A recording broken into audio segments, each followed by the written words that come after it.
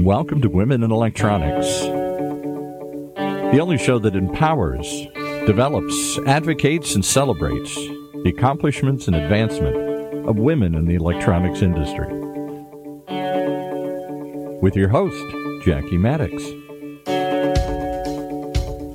Well, hello. Here we are again today with our Women in Electronics Leader in Highlight radio program. I am so honored today to have a guest on our program, Bruce Keller, who has been somebody that I have admired, respected, and looked to as a mentor type of person in the industry for so long, whether he knew it or not. But anyway, with that, Bruce Keller, I'm going to turn it over to you to introduce yourself, your company, and your title.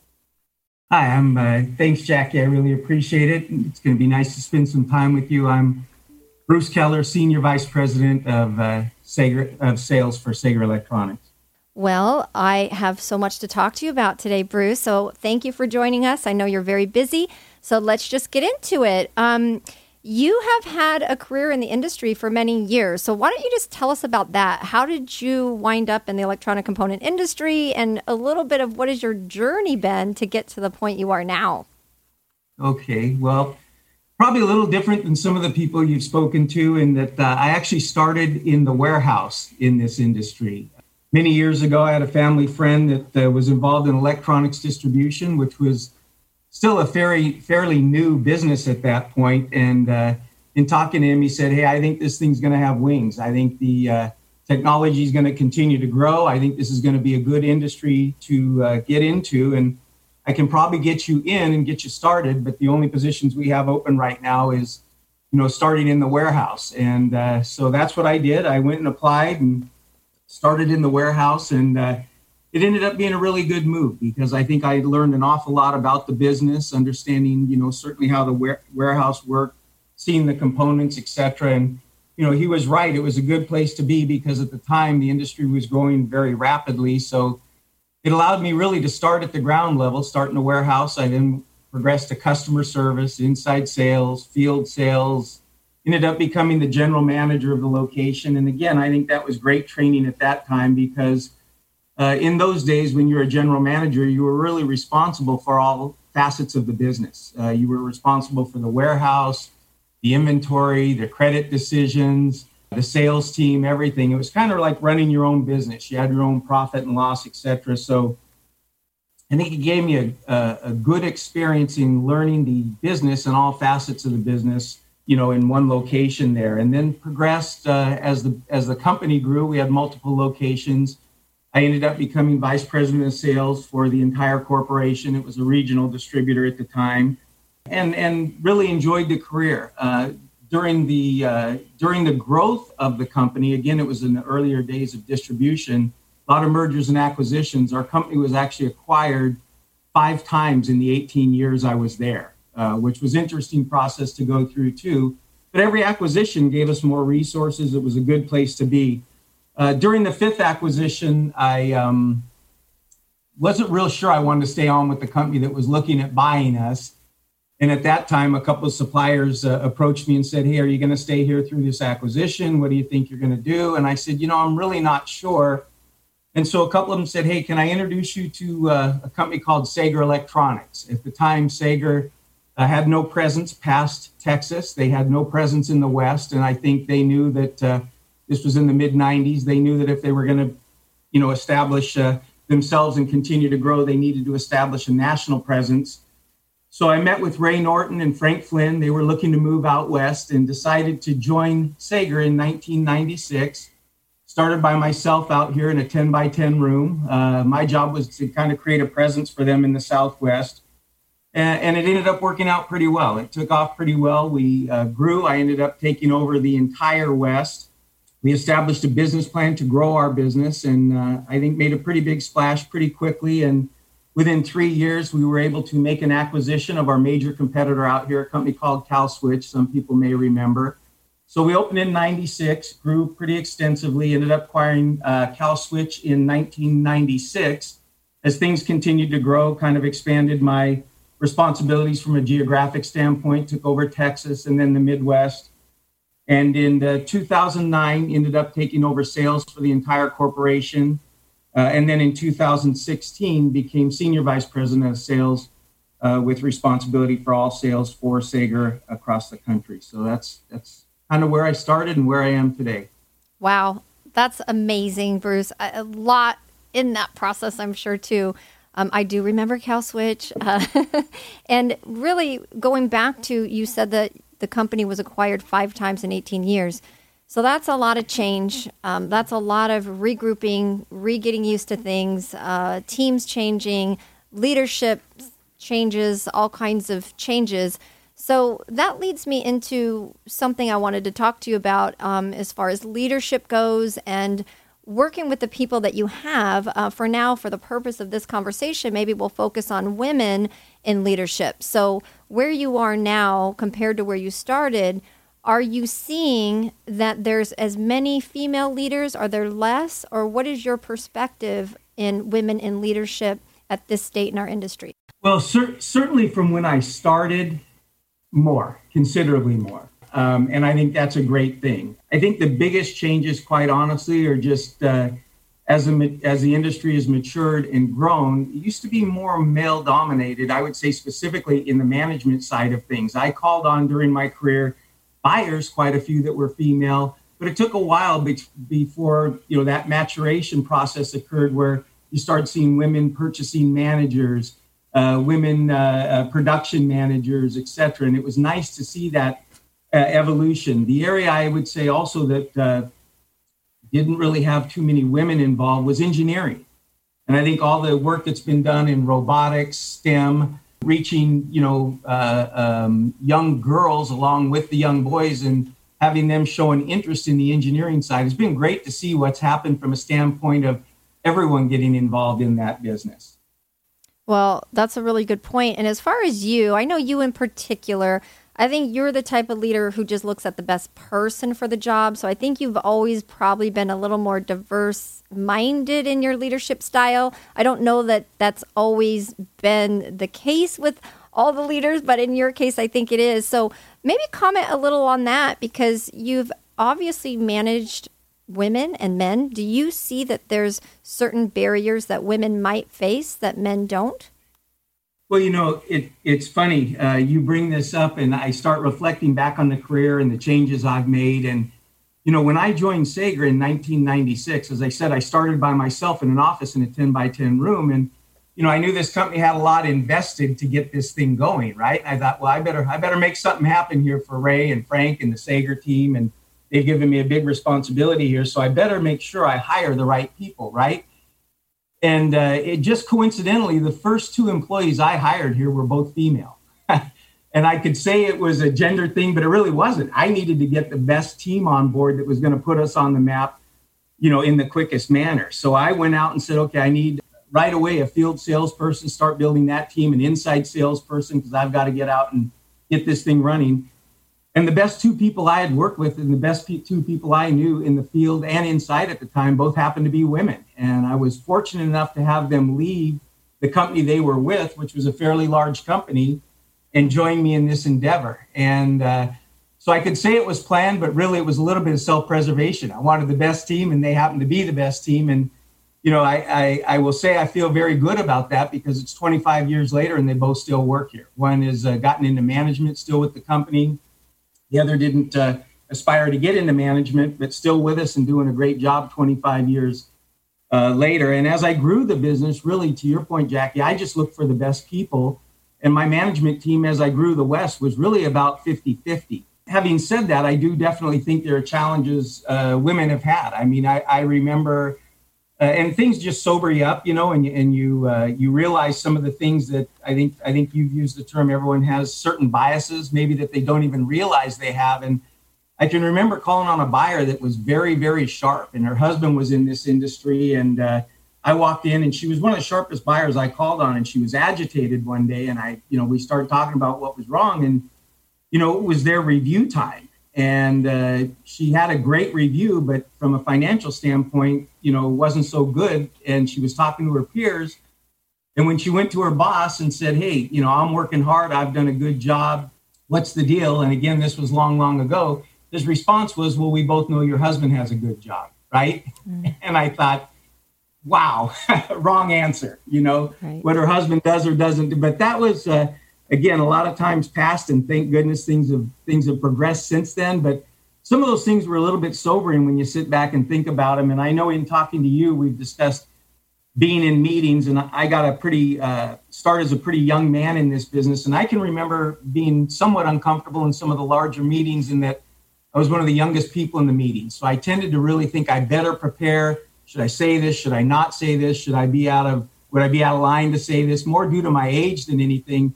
And I know in some of the discussions that you and I have had, you said, hey, if there's 10 people in a room and 2 are women, they have some of those same feelings. And so I think being aware of these things, and I think there's a bigger awareness of that in the industry. And again, some of the things that have occurred with people getting the education, coming through STEM, those things, I see it escalating, and hopefully parity will continue there.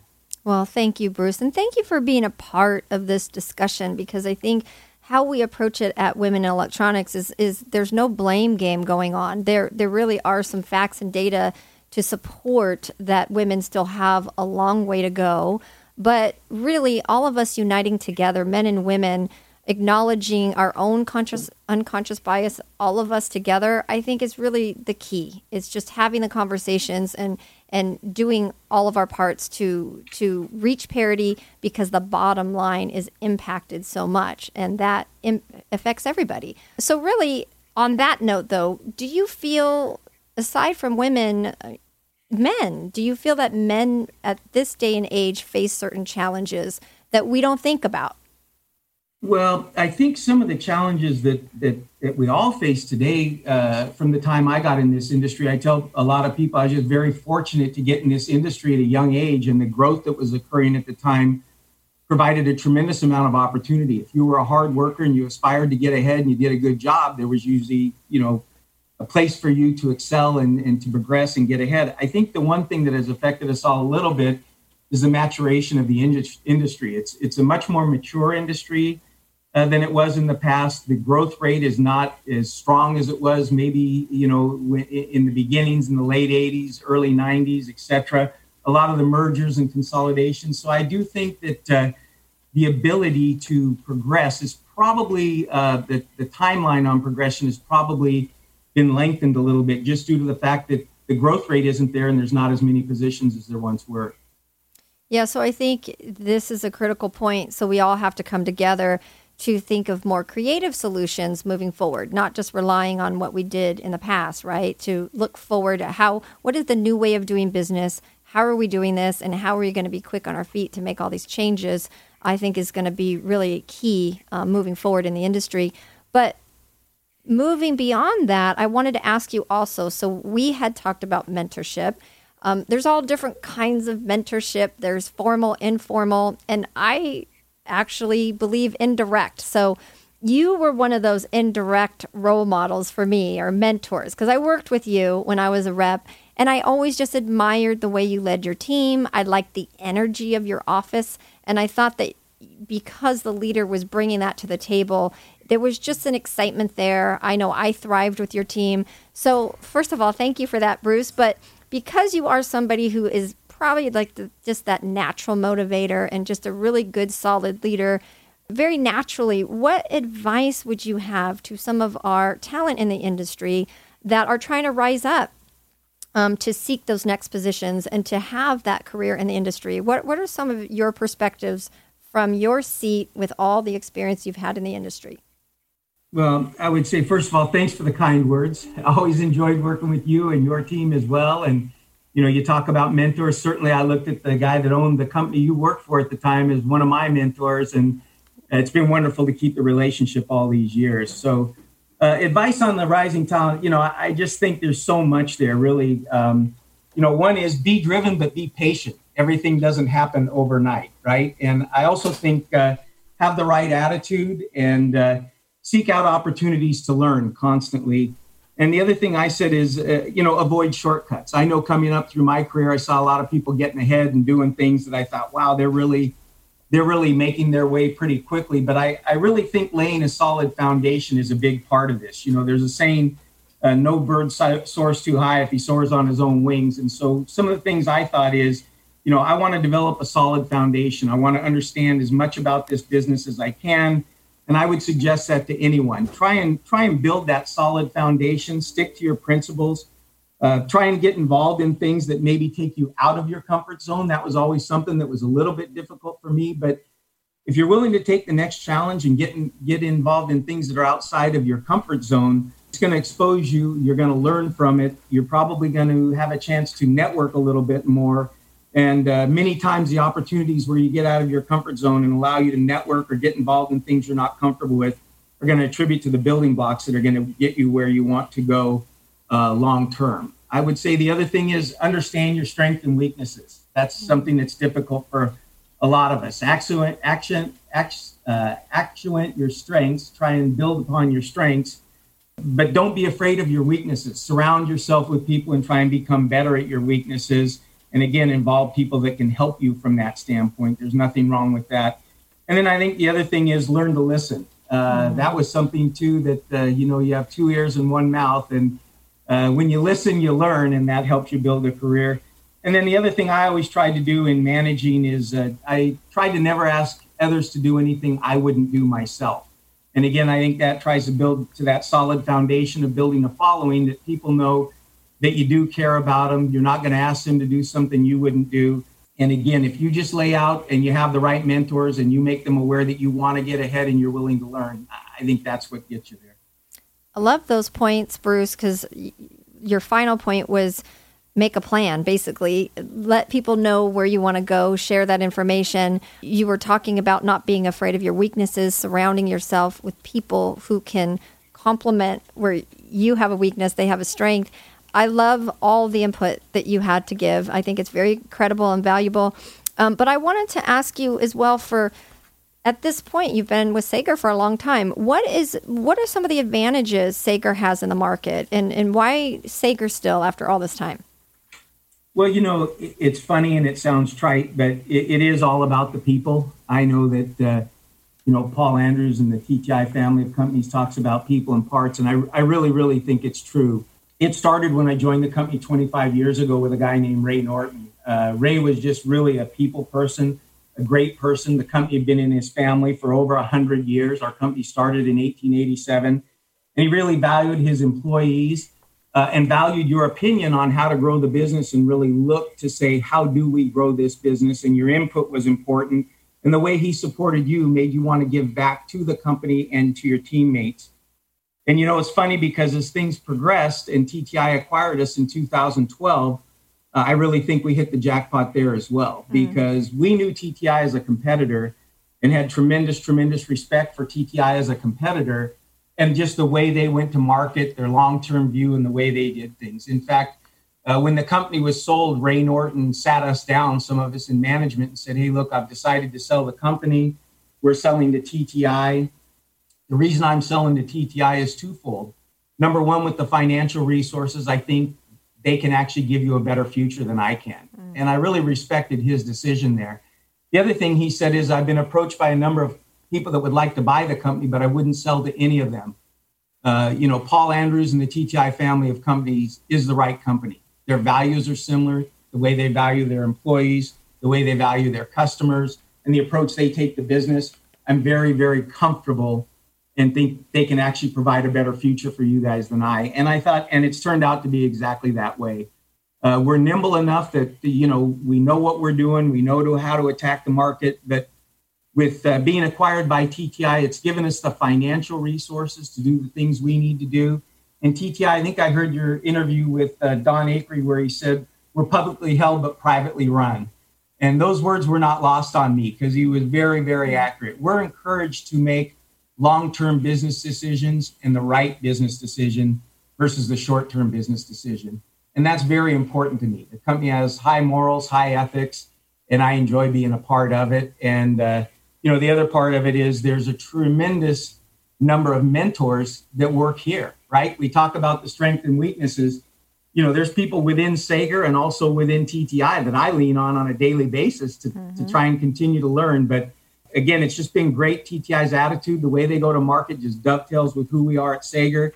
I think we're focused, as you know, on growing our power and thermal business, and they've given us the financial resources and support to get that done. And it's been a pleasure. It really has. Well, Bruce, I appreciate that. And to tell you the truth, I mean, we didn't talk about this ahead of time, but because there's so much more I want to talk to you, this is part one, but I think we're going to have to add a part two because there's more that I want to talk to you about. So we will wrap up this session, but very, very much appreciated for you to take the time to be here. And I'm going to hit you up for part two because there's a few more things we didn't get to that I definitely want to get to with you. So let's just, to be continued. Bruce Keller, thank you for joining us today.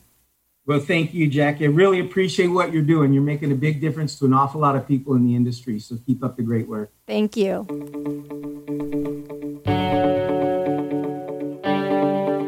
You've been listening to another episode of Women in Electronics, right here in Orange County's only community radio station, octalkradio.net.